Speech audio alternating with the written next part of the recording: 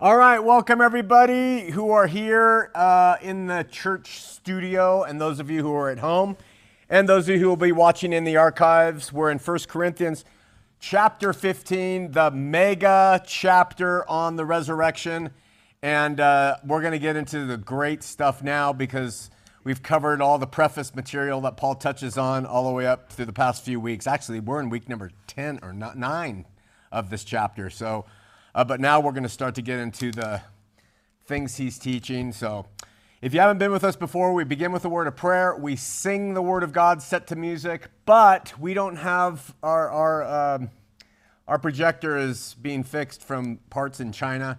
So it won't be up on there. Just sit and listen, and not that you sang anyway. And then after the one song, we sit in silence and reflect upon our relationship with God. And then we come back and we'll get into our verse by verse. So let's pray. Oh, and just to answer this right off the bat so I don't get emails and junk. I write in an Einstein's every morning, and they have a machine that keeps, their bagels keep stopping in the machine that toasts them, and they catch on fire, and the place fills with smoke, and I have a lung issue already. So I've just adopted to doing this with it. And it happens so much that it's just become useful that I'm just going to leave it around my neck, plus the air outside.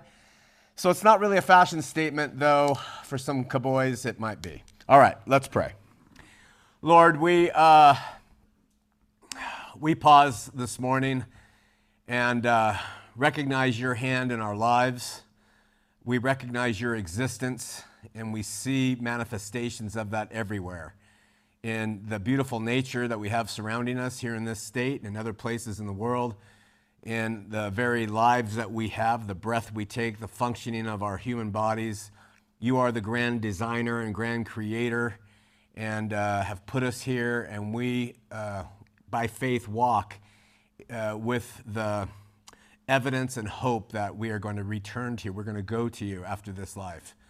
And so we meet to learn more about you and the wonderful gift you gave us in your only human Son, Jesus Christ.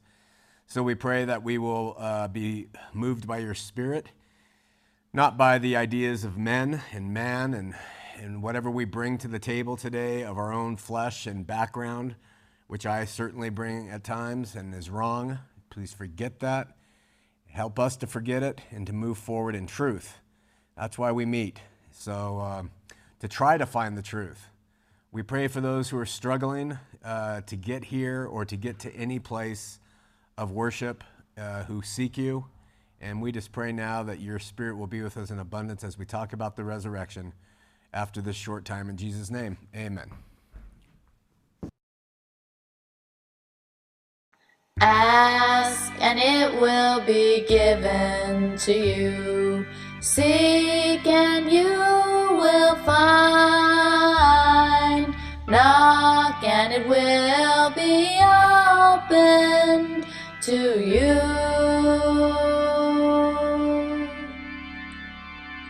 Ask and it will be given to you. Seek and you will find. Knock and it will be open to you.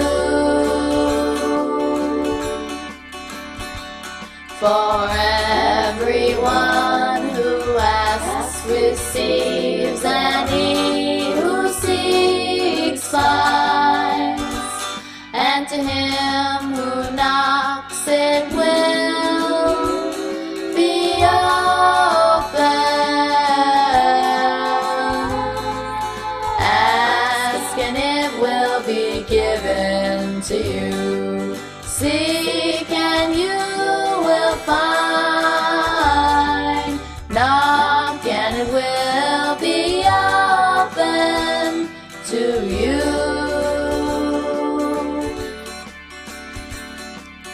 Ask and it will be given to you.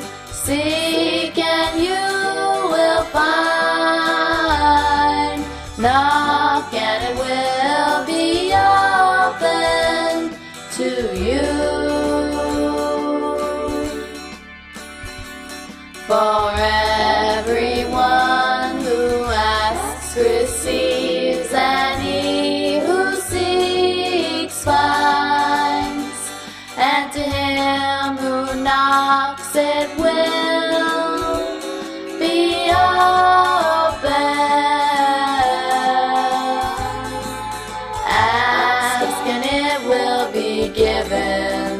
you. Seek and you will find. Knock and it will be open to you.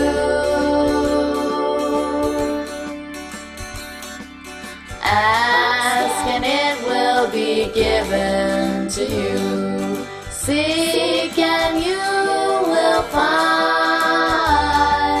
Knock and it will be open to you, to you.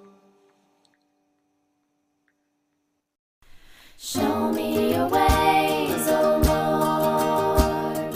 Teach me your paths. Lead me in your truth and teach me, for you are the God of my salvation.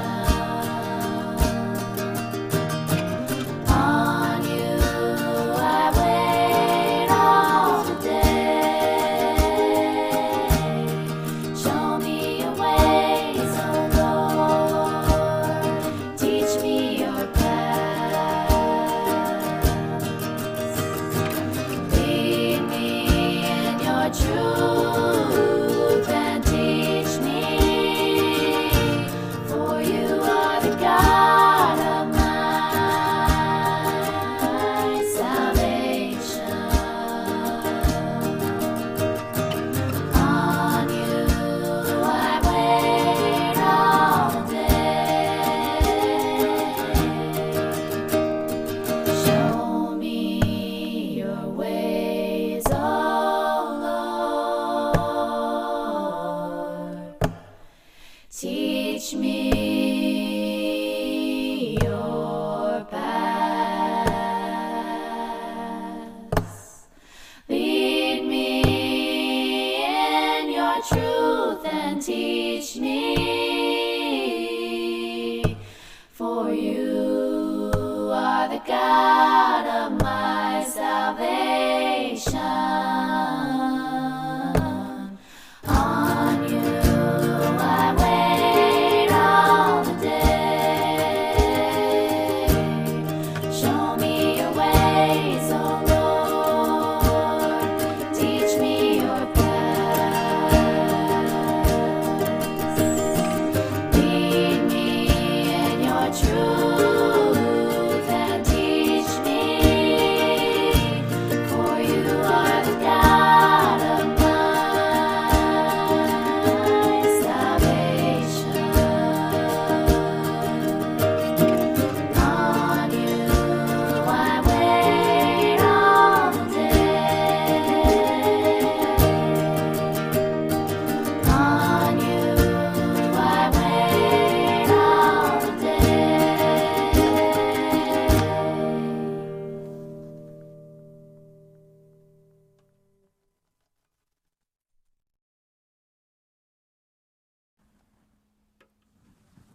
Okay, so after building a case for the fact that there is a resurrection, based on the fact that Jesus was resurrected, and that's how he builds his case. He doesn't say, you got to believe in this resurrection out of nowhere. He says there have been numerous witnesses of Jesus' resurrection. In fact, many are alive today. This is his letter to the church at Corinth. At verse 35, he enters into a description of the resurrection and what it would look like. Now, I emphasize would here for a couple of reasons. When Paul was writing at this time, he was called, of course, the apostle to the Gentiles.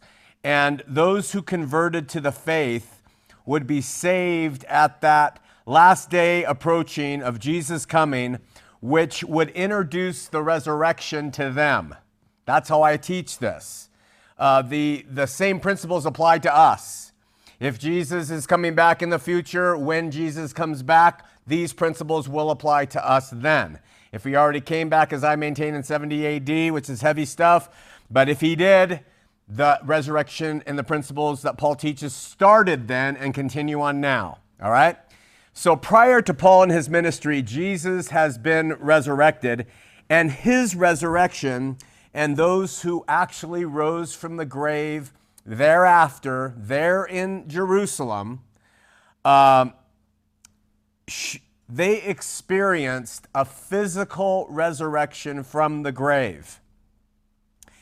And that resurrection is how the majority of Christianity views it. That resurrection of Jesus and those in Jerusalem, the few who rose from the grave then, that applies to the rest of us and will forevermore. And so the standard you get from most of Christianity or any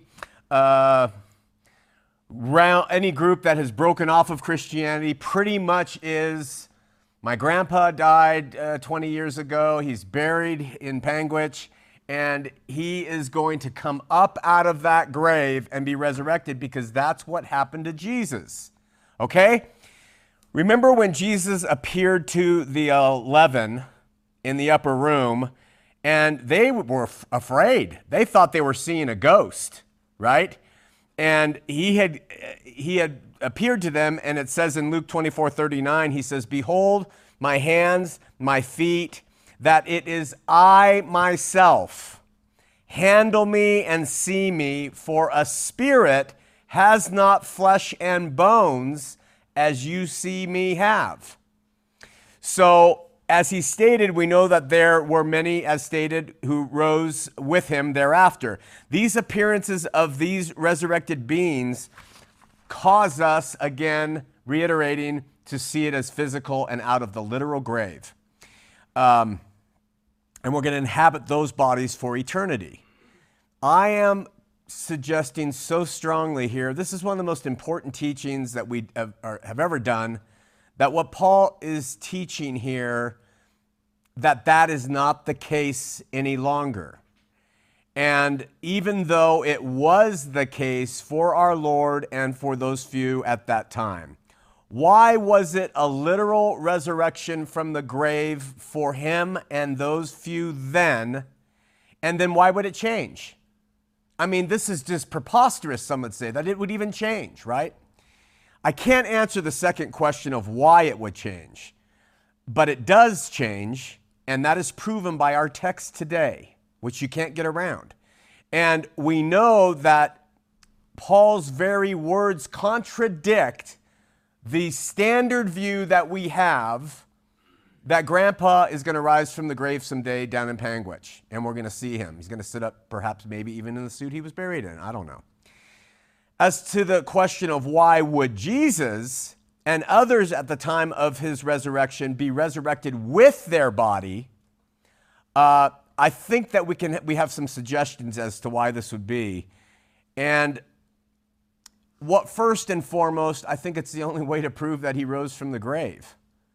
You know, if he died, laid for 3 days, and then showed up in a body that was heavenly, people would even more so thought that they had seen a ghost.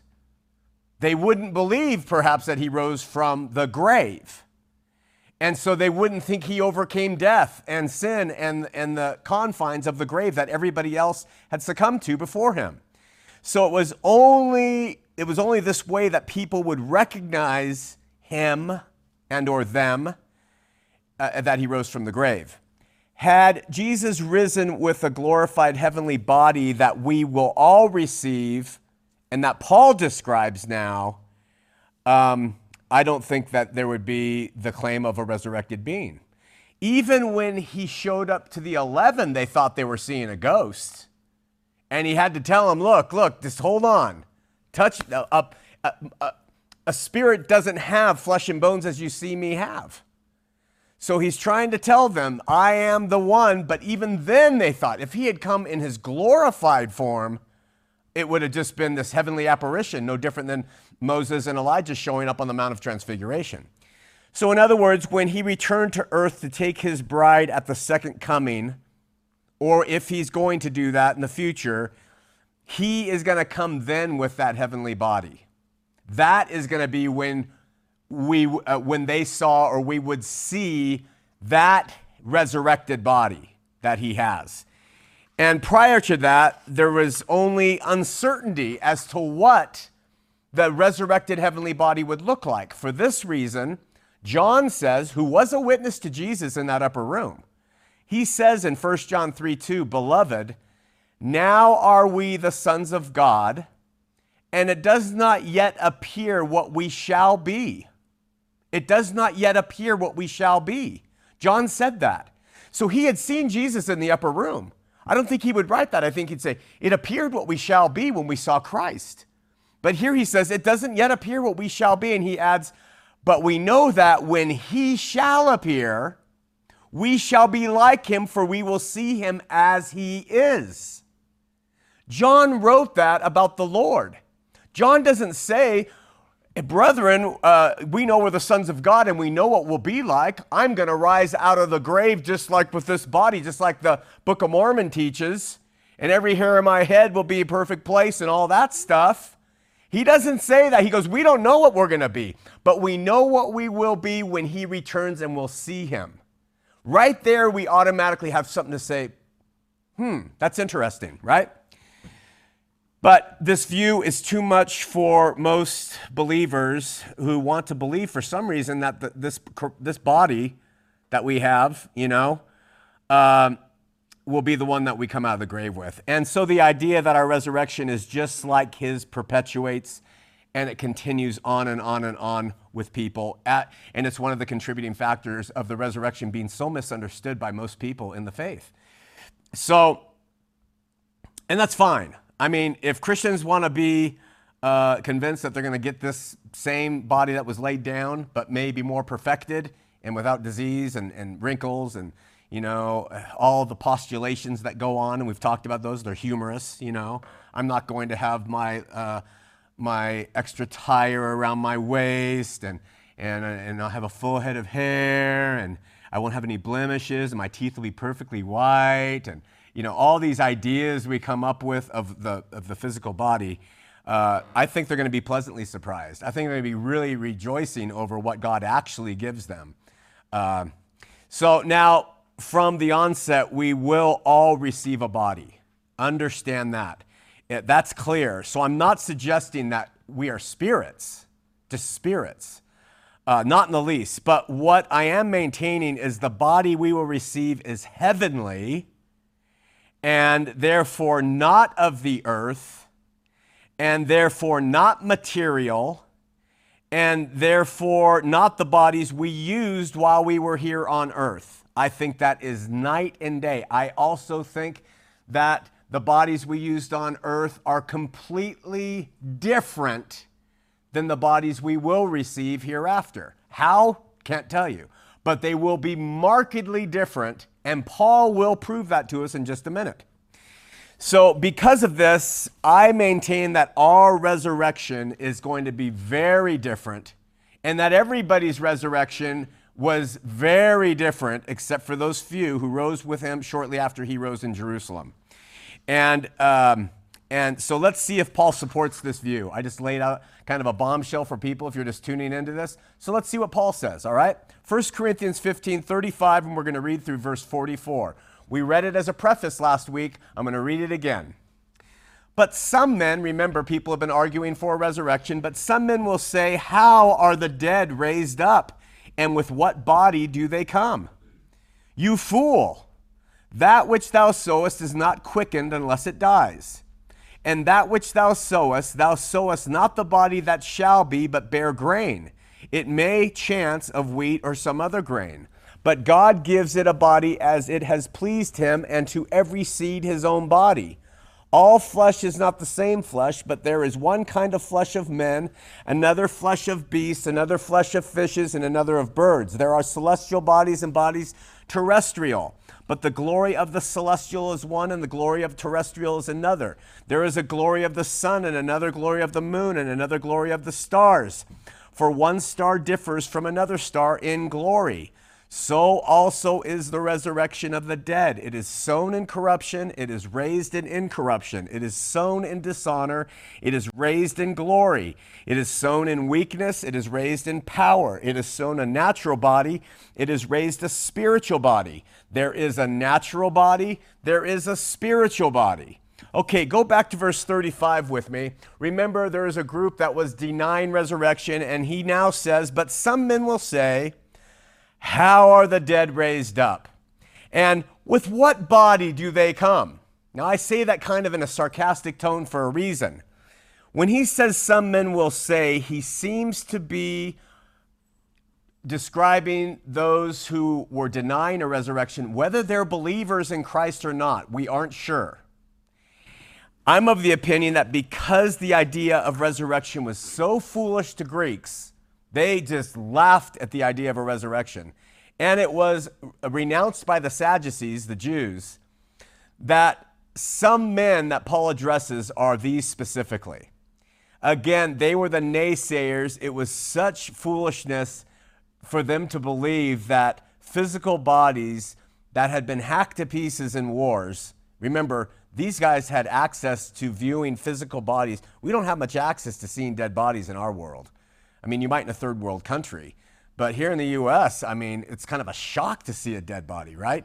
So they had seen badly made sepulchers cracked open by earthquakes and stuff, and bodies that had been in there for 1,000 years. They had seen friends drown at sea and be eaten by fishes. They knew what happens to a dead body, right? And so Paul appears to be stepping right in here, and he has established the fact that there is a resurrection, okay? Speaking directly to their method of mocking it, he says, there are some who ask, and I'm suggesting he's sarcastic in this. So I'm gonna impute this to the text. Well, how are the dead raised up? You know, and with what body do they come? Right? I think that's kind of how he's opening this up. He's addressing them directly. And he's about to explain to us the answer to those two questions. How are they raised up?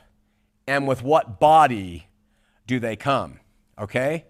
So the Greeks were probably saying, and I'm making this up, okay, Christians, your Lord and Savior rose after 3 days. Whoa. Okay, wow.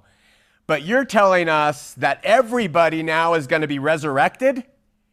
We know what happens to bodies. You're telling us that we get 3 days and someone coming up out of the grave. Yeah, he still had the wounds, and that's the witnesses. All right, fine. But based on that, you're trying to tell us that people who have died backward and forward are all going to come up out of those same graves? What body do they come with? How is that going to happen? Tell us, and how are they raised up? Okay, so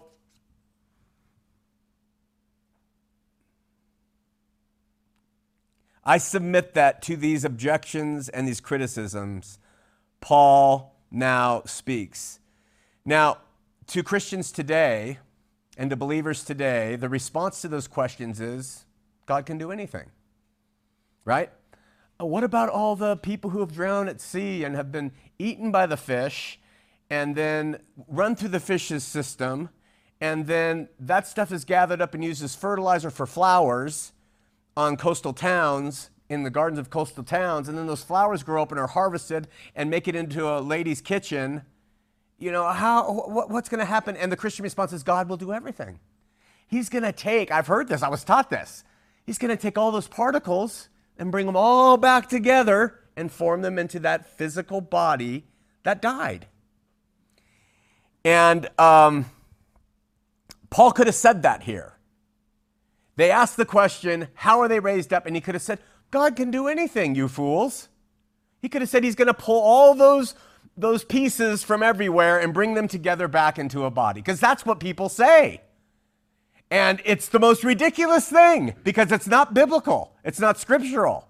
What we are studying right now is biblical. This is how Paul answers those questions.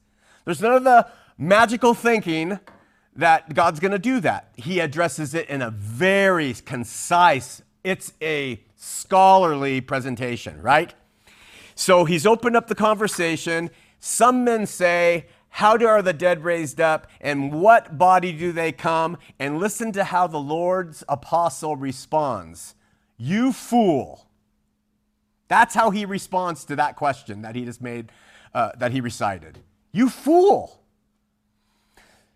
In Matthew 5:22, Jesus said, whoever says Rachab will be in danger of the council, and whoever says thou fool is in danger of hellfire. And we have one of his apostles actually writing, you fool, at least in the King James. Both fool in both places. Is that bad? What's happening? Well, if you go to the Greek, Jesus says anyone who uses moros, that's the Greek for the fool, that's translated fool there. And that means moron. It's like a personal invective. It's a personal affront to somebody. You moron, right? And we've been guilty of calling names like that. And Jesus says, if you do that, you're in danger of hellfire, right? But the word Paul uses is completely different. It's aphron in the Greek. And that word means uninformed, wholly misled. Now, you might think they mean the same thing, but there's a very big difference if you say to somebody, you're a moron, or you're really misled on this. You get the difference? And so Paul wasn't using fool in the way that Jesus says you're going to be in danger of hellfire, just to clear that little matter up. Nevertheless, he does directly tell them you are lacking information greatly, right? What questions were they asking about the resurrection?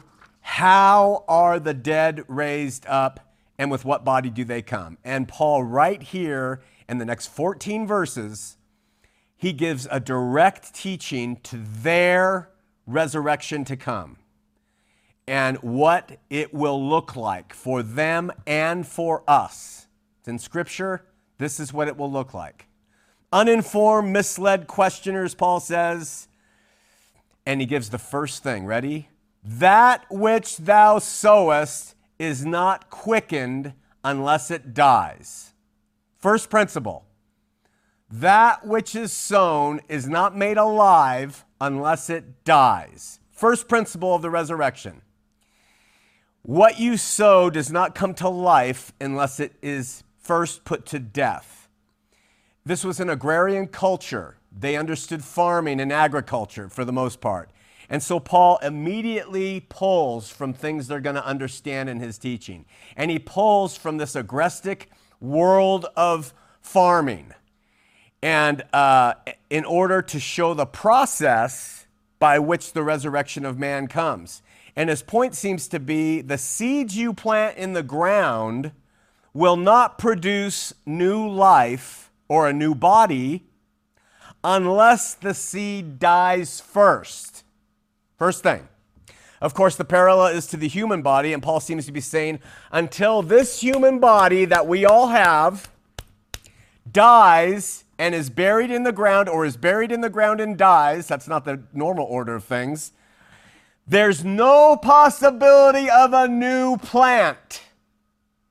So we already have an image in our head. One thing is planted and dies, and that has to happen before the new plant can come. Automatically, folks, look at the analogy relative to the resurrection. What does a farmer sow in the ground? A seed. Round, oblong, usually dry, very ugly. Seeds usually aren't typically beautiful unless it's like a sunflower seed or something. But a lot of seeds are really very, very, very different from what you ultimately get afterward. Zero resemblance of the seed to the plant in many cases, if not most. The mustard seed, remember the least of seeds, what it grows into? Okay, do you see this? This is a comparison he makes right off the bat. When Jesus walked the earth, he made a mention that was of it being necessary for him to die. And he said, the hour has come that the Son of Man be glorified. This is in John chapter 12, verses 23 through 24. The hour has come that the Son of Man should be glorified. Verily, verily, I say unto you, unless a seed of wheat falls into the ground and dies, it abides alone. But if it dies, it brings forth much fruit, showing the necessity of death in it to bring forth fruit. So thus far we know that the first or main body of a grain dies, decays, so that it can become the food and nourishment, the germ, which produces an entirely different plant. Do you already see that?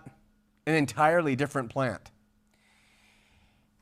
Different looking. The seed is hard and brown and small and of one shape, but once planted, dead, died, buried, it produces a green, tall, slender, whatever the plant looks like. It's something that's alive. It's something that has leaves and a stalk. It is something very different from what was planted. First principle of resurrection here. So having established this idea, Paul adds more. Verse 37. And that which thou sowest not that body that shall be, but bear grain, it may of chance be of wheat or some other grain.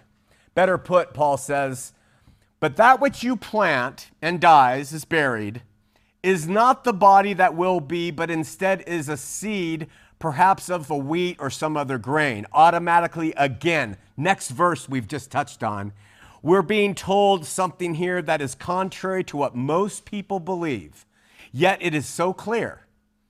Isn't it an interesting fact, when you think about it, that when it comes to planting, for instance, corn, that the corn kernel is not the corn plant. We don't take stalks of corn and dig big, long trenches and bury them in order to get more. We take the seed that doesn't look anything like what it will become, we bury it, it dies, and it becomes something entirely new.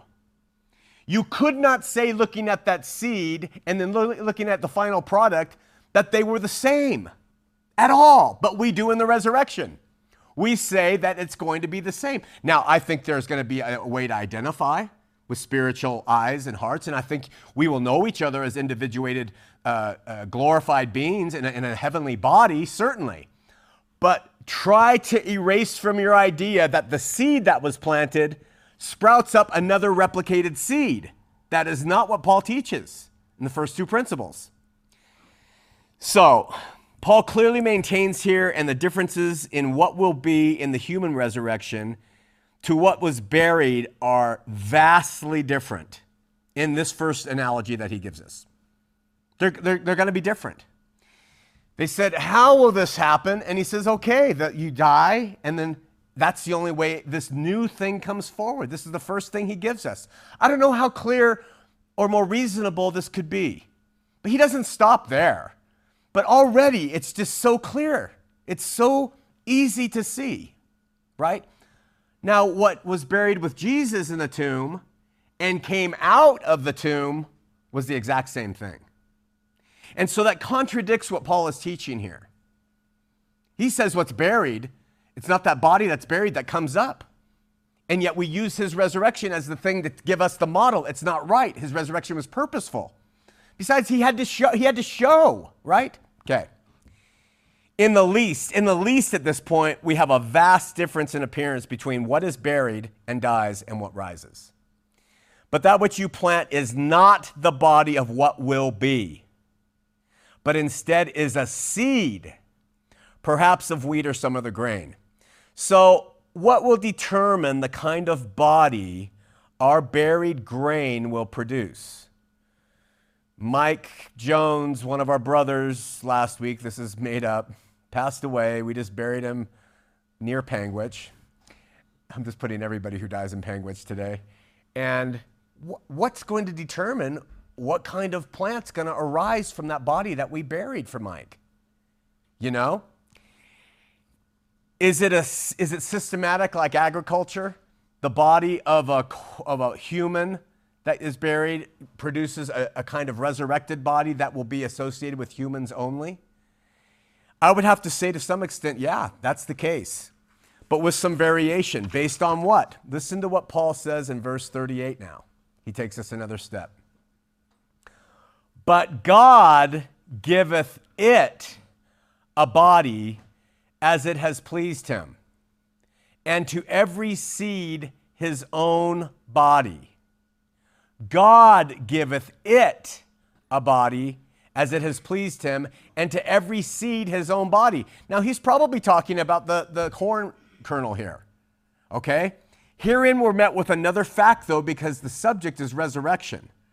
God is the one who gives the seed that is sown in its death the body to come.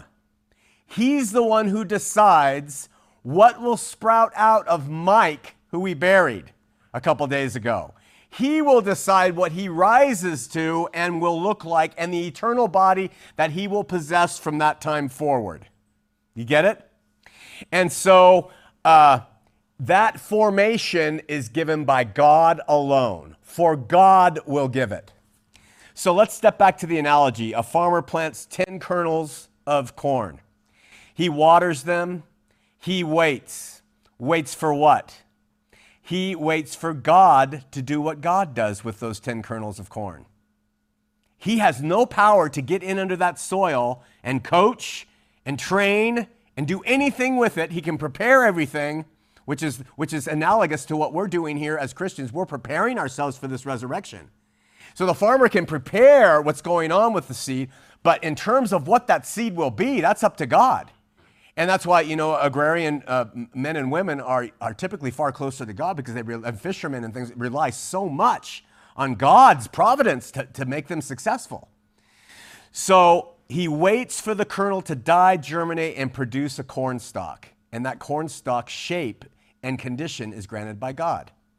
So it's God who gives the corn stalk its dimensions, its health, its growth, its glory. Some stalks are tall and powerful and bear a lot of fruit, and others are diminutive, perhaps diseased, small in leaf, don't bear fruit. That's up to God. The farmer can't change the status, neither can the seed change itself. The growth of the status of the future bodies in the hands of our Creator. Now, and so it is with the resurrection of man. We don't have a lockstep process built into this. Sean died, it was Sean's body, and he was resurrected, and it's Sean's body. Mike died, and it's Mike's body, and he was resurrected, and it's Mike's body. It's God who giveth it a body as it pleases him. That's what he says relative to the resurrection.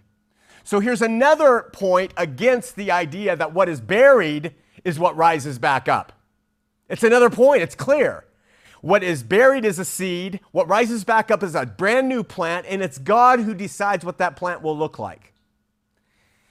So it is with the resurrection of man. In this case, Paul uses the term body in reference to the plant that would come from the seed, and he seems to be speaking of the full spectrum. The roots, the stalk, the blade, the ears, the pesky corn thread things that you can't get rid of, the cob itself, all of that seems to be the body he's talking about that would be in the resurrection.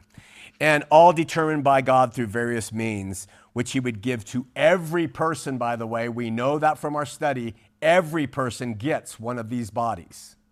Jesus said some to eternal life and some to damnation. What that means, we don't know. But we know that God will give these resurrected bodies, some to eternal life and some to damnation, but everyone's going to get one. It would all be predicated on God, and Paul adds, as it has pleased him. Okay? So as he chooses by his arrangement and agency in the raising of plants from kernels that have died, God also in the resurrection of people, according to his pleasure, grants us the body we will inhabit for the eternities. Paul adds to this, and to every seed his own body. Remember, he's teaching on the resurrection of dead humans. And this is the point of everything that he says here. It's all applied to the resurrection of dead humans. So apparently the seeds that are human on earth will correlate to the resurrected body that it gets in heaven. It will be human of whatever sort that is. A dog seed will not get the body of a cat. A female human being will not get the resurrected body of an owl. Species to species, that's why he says to every seed his own body, according as God pleased.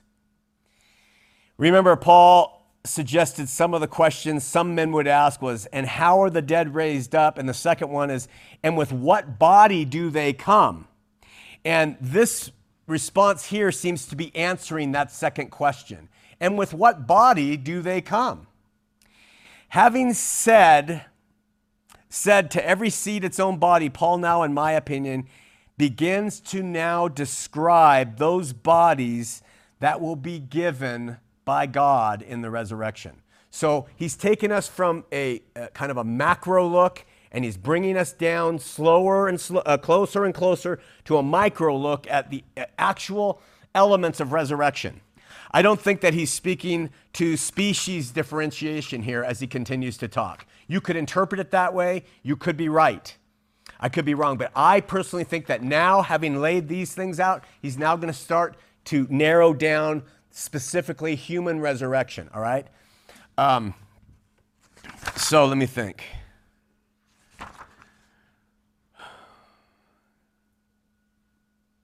And I also maintain that he begins to describe again what the resurrection of man will be like, saying, verse 39, all flesh is not the same flesh.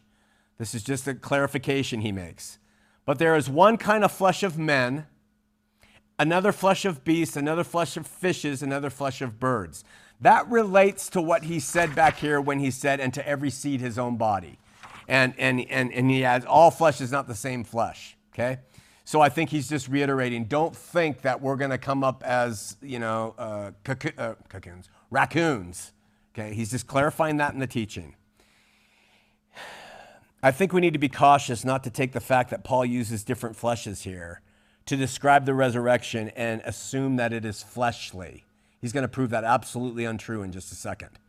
It's not fleshly. He's just showing that the species with which you die in will be the species with which you're raised in.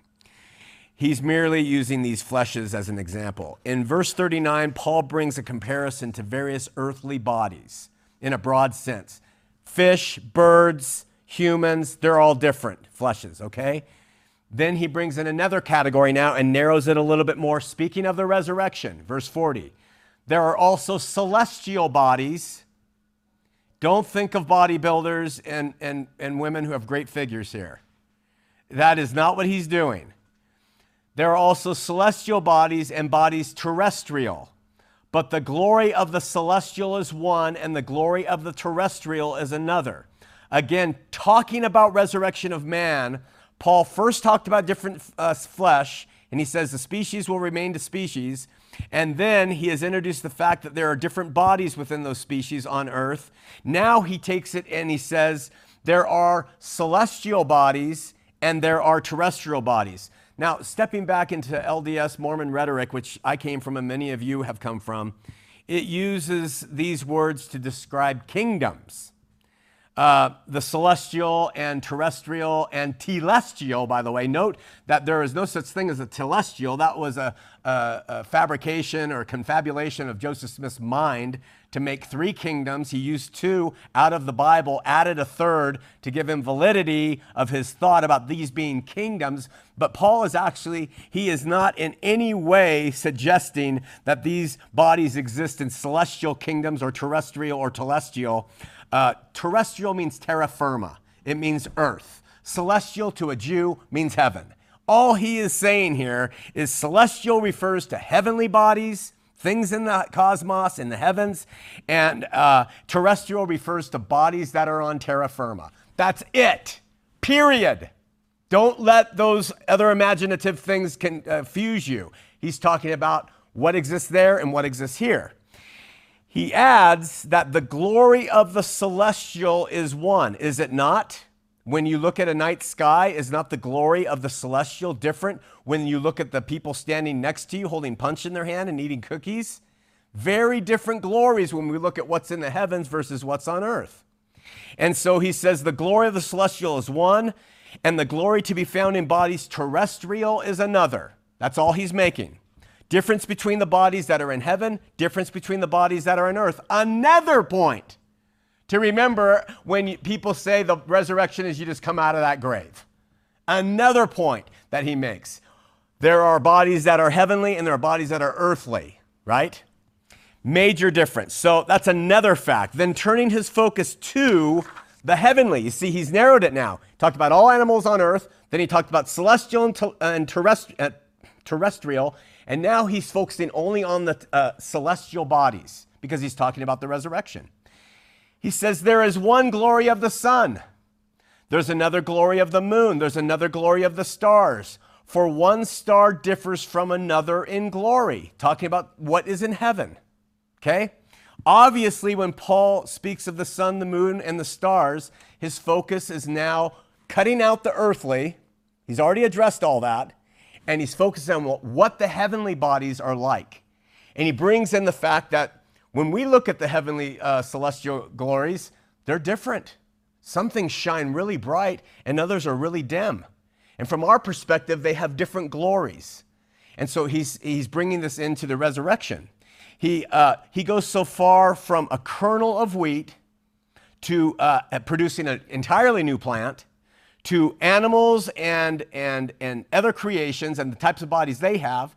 Then he goes to celestial and terra firma bodies, and now he's focusing clearly on celestial, and he notes the difference in categories of glory between the sun, the moon, and the stars. Thus far, he has explained 6 factors. I'm not going to write them on the board. I put 1 through 6 up there. I'm not going to do that, Dave. I'll get to the board toward the end.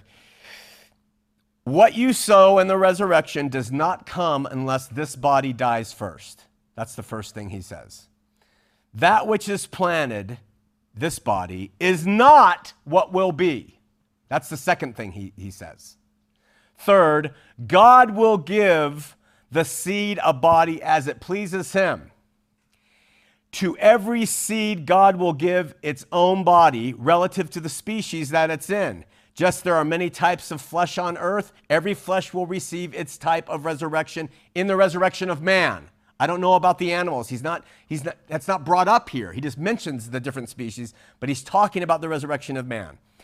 And then regarding these heavenly bodies that we will receive by God as it pleases him, once we have died and we have been raised, they will be of different glories. There will be a glory that is in the sun. There will be a glory that is like the moon. There are glories like the stars. So when in Mormonism, Smith talked about these glories and sun, moons, and stars, he wasn't off. Not off at all. I mean, that's what Paul says right here. And you got to believe that, right? That's what he's saying. They possess, these resurrected bodies, different glories. Hang on. This is rarely addressed, folks. It's rarely talked about. I've been in the faith, as a Mormon, and then I've been in the faith as a Christian now since 97. It's now 2009, 22 years. And I haven't just been in it. I have been listening, watching, and reading constantly. You rarely hear this talked about. That these resurrections that we're going to receive are going to be different in glory. And that for this reason, people don't mention that Paul wrote in a place that he hopes to attain to the resurrection.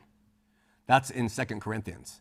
He hopes to, he wasn't talking about just being resurrected. He was hoping to attain to that glory resurrection that's available. He talks about that. It's why the writer of Hebrews in chapter 11 talks about those women who suffered, hoping to attain a better resurrection.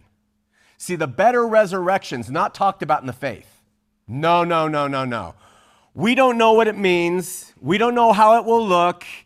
Presuppositions or suppositions about it are stupid. I could stand up here and come up with all sorts of things about what it could possibly look like.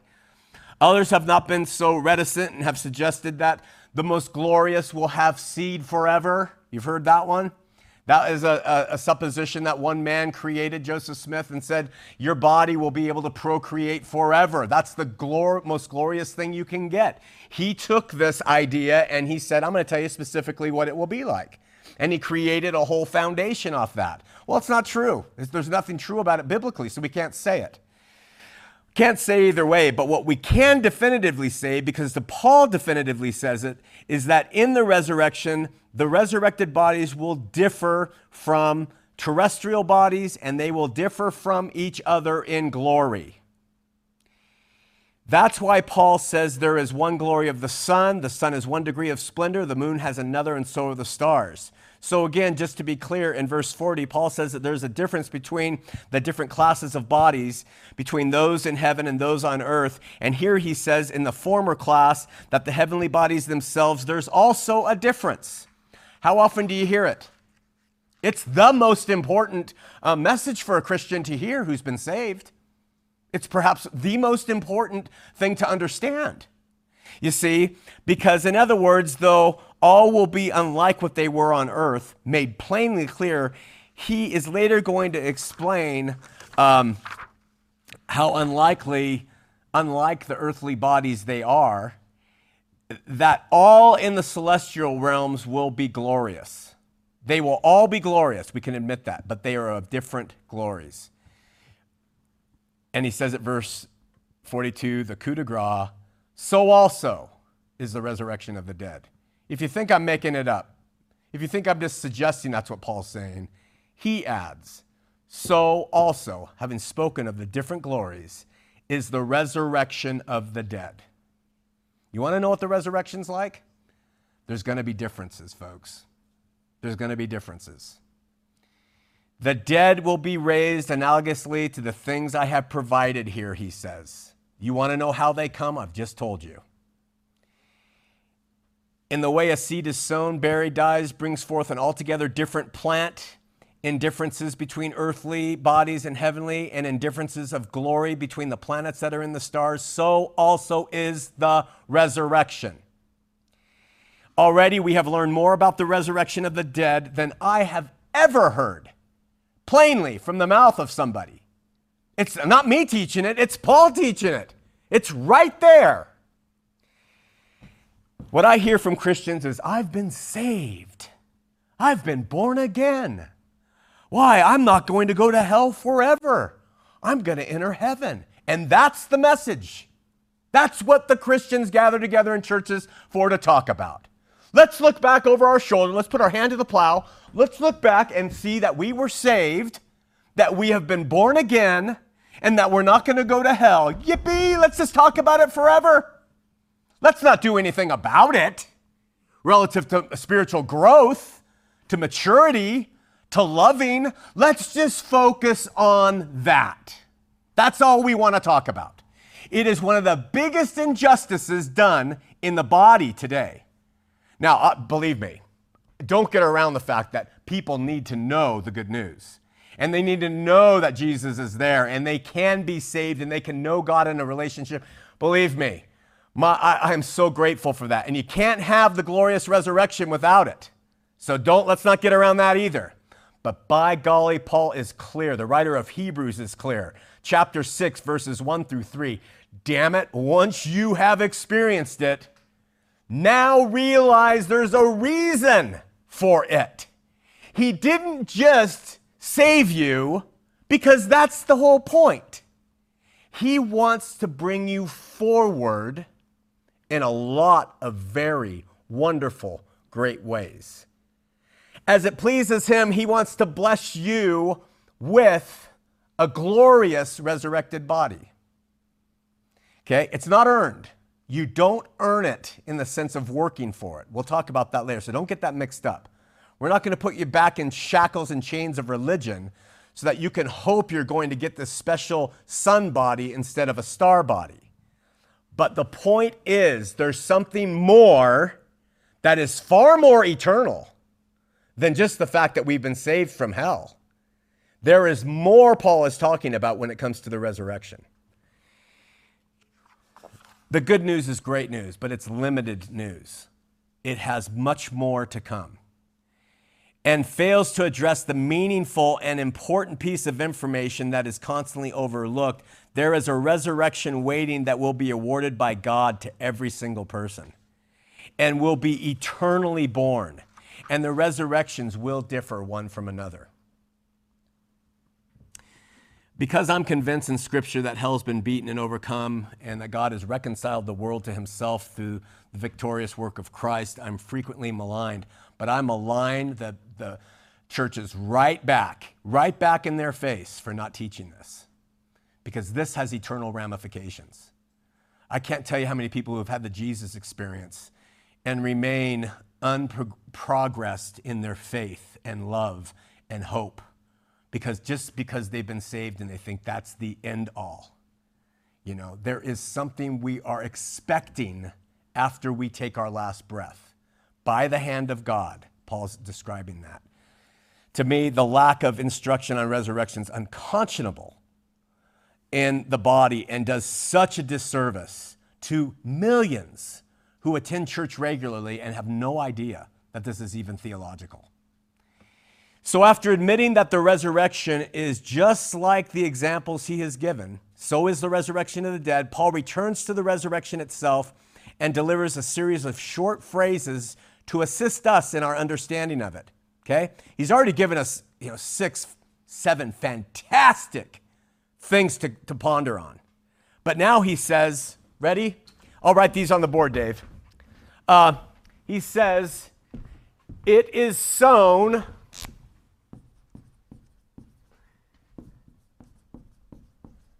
in corruption. And he says, this is King James, and it is raised in incorruption. So we can say that definitively about it. It is sown in dishonor. It is raised in, no, not honor. It is raised in power. Whoa. What's that about? It is sown, excuse me, you guys aren't correcting me. Or you're not following along. It's raised in glory. It is sown in weakness. It's raised in power. It is sown in, and then he says, there is a natural body. I'm going to put seed here, by the way, to keep congruent. And there is a spiritual body. And I'm going to put plant here. Okay. This seed is sown. It doesn't look anything like the plant to come. This is the origination, and he talks about these 4 categories of what the body is and then what it will look like afterward through the resurrection, the resurrected body that God gives us. Really quickly, it's sown in corruption. Human body, like the seed that's planted for a corn stalk, is sown in death. It has to die. And in its death, it experiences rot, decay, and corruption. That's what the natural body does, right?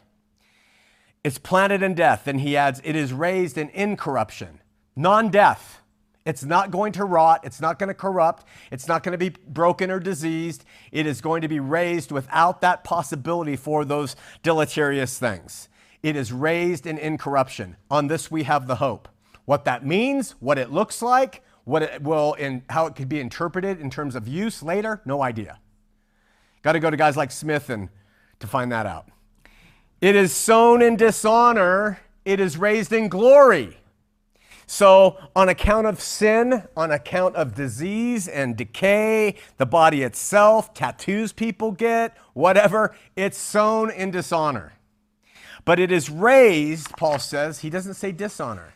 He says it's raised in glory, in beauty, a body far removed from the curse. It's stripped of its vileness, right? And resurrected, it will be praised as in the definition of the word for glory here. You know what the word there in Greek is? Doxa.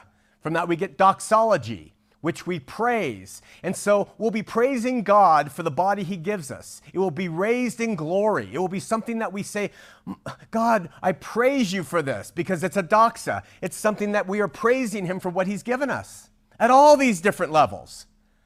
I mean, even if you're resurrected from the dead to damnation, as Jesus said to them then, whatever that means, it is a resurrection. It's not going to have, apparently, the pains that our bodies have.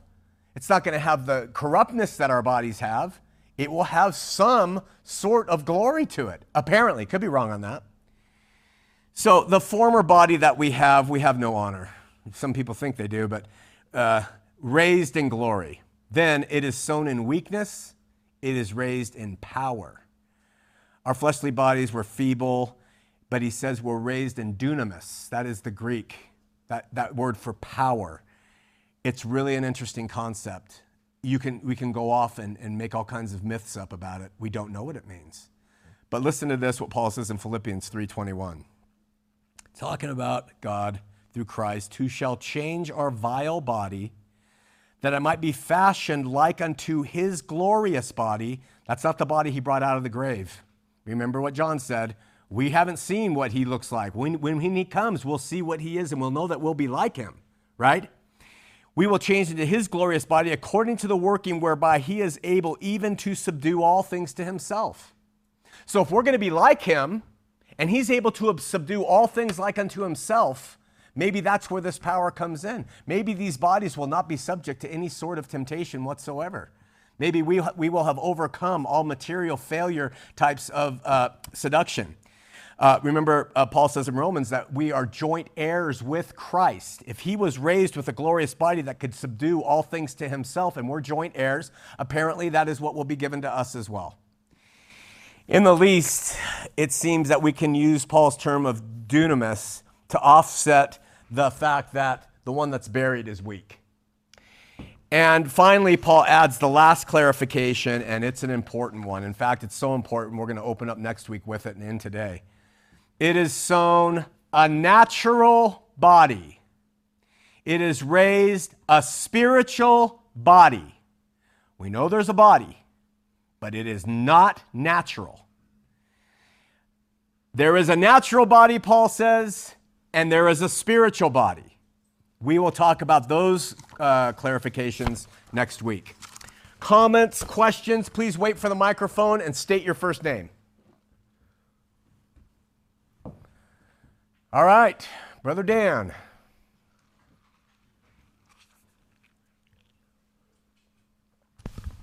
Thank you. As a side note, I just wanted to mention that when Joseph Smith was introduced to Masonry, and he quickly moved up the ranks, first degree, second degree, third degree, all that started to resonate in him about these levels of qualification. When he read the New Testament and in these verses that we just covered today, they're referred to as glories, but in the 76th section of the Doctrine and Covenants, where he outlines the degrees, he calls them degrees instead of glories. And so, how interesting. And what's interesting is that those 3 degrees are headed by the 3 members of his Godhead. Father is over the Heavenly Father is over the celestial, Jesus Christ over the terrestrial, and the Holy Ghost over the telestial. So that's kind of how he broke it down to make it more Mormon-y, I guess. Fascinating insight. And Danny, degrees is borrowing directly from Masonry, right? Right. Yeah. Really interesting, you guys. All right, next. Oh, and Dan. The Dan and Danny. Is there a Daniel that will speak after? Daniel. This is this is amazing news. Praise God. Yeah. I don't know if I've heard that before, but it made me think that really, so our well, I'm sure you're going to get into this, but later, but it talks about the seed that you sow. So really all we're contributing to is that seed. And we don't know that the transformation is going to be amazing, but I think there's some proportion. I mean, it'll be proportional to what we have sown somehow. In all probability, to the faith and love, I would suggest. Okay. We'll get to that, but it's not going to be to the physical. No, of course not. No, right. Working out at the gym, whatever, or building empires. Well, and you think about it, so things like working out at the gym, whatever you develop there doesn't pass on to your kids, right? No. Yeah, you don't pass that on through your seed. That's just a temporary thing. But Yeah, faith and And love. what did Paul say about the bodily exercise? Profits little. Profits little. He's Yeah. talking long term here. Yeah, yeah. Wow. It's this a is beautiful amazing. thing. It's amazing. Yeah, so am I. Anybody else? All right, let's pray. Get out of Dodge, go out and be Christians. Anybody on the list? No. Lord, we wrap today up. You know, the stuff I say is wrong. Please forgive. The stuff that we walk in here clinging to and just must have as certainty, if it's not in accordance with your Spirit and your word, let us forget it. We want to understand these things, and that's why we gather and study like this. But most importantly, we want to walk out of here better Christians, better equipped to, like Dan was mentioning, to have this faith and this love. And by this, you'll know us, and others will know us. You'll know us, you'll know our hearts and our minds and our spirit and our souls. And we know that that is going to come to you, and you're going to dress it with this resurrected body. And so we pray that we'll be a people of faith, and that we'll be a people who love. And we'll be able to prioritize the walk that we have and the lives you have given us. Yes, this is a gift, this life, and we do have things to do in it. And we do have things that we can enjoy in it. All the wonderful places to travel, and the food, and the things to get involved in, and animals and family and occupations, and all these things are wonderful gifts, Lord, that you bestowed upon us. But we know that your kingdom's not of this world. And we don't want to place our priorities on such things. We want to have that eternal view. We want to look at what's coming. Place our bet on the thing that's going to have the biggest payoff, Lord, and that is life with you because of your dear Son. So we worship you and him in spirit and in truth, and we seek to know you better. Help us to walk out of here, not religionists, but as Christians, to be Christ to our neighbor and our family and our enemies. And learn to do this by your Spirit, not by compulsion, not by guilt and shame, but just through your Spirit, that humility and that contrite heart. That's the goal, Lord. That's the goal. And so we pray you'll bestow that upon us spiritually as we exit here. We pray for those who are suffering, who are part of our midst in so many different ways. And we pray for the state, that it will catch on fire. We see the foundation of a religious empire founded here is crumbling. And those people who are leaving it need a place to go. They're stumbling out of that church, and they're being gobbled up by the fowls of the air, just like the seed cast on wayside soil. And we pray that you can use us to grab some of them up that you place in our way and share the great news of Jesus crucified, and to help them understand that there is a plan of salvation. There is something for them. It's not just going to a cloud and sitting on a harp. It is something that you have designed, and it's here in Scripture described for us in at least partially what awaits. So help us to leave with that, Lord, in spirit and peace, and we pray for this in Jesus' name. Amen. Everybody.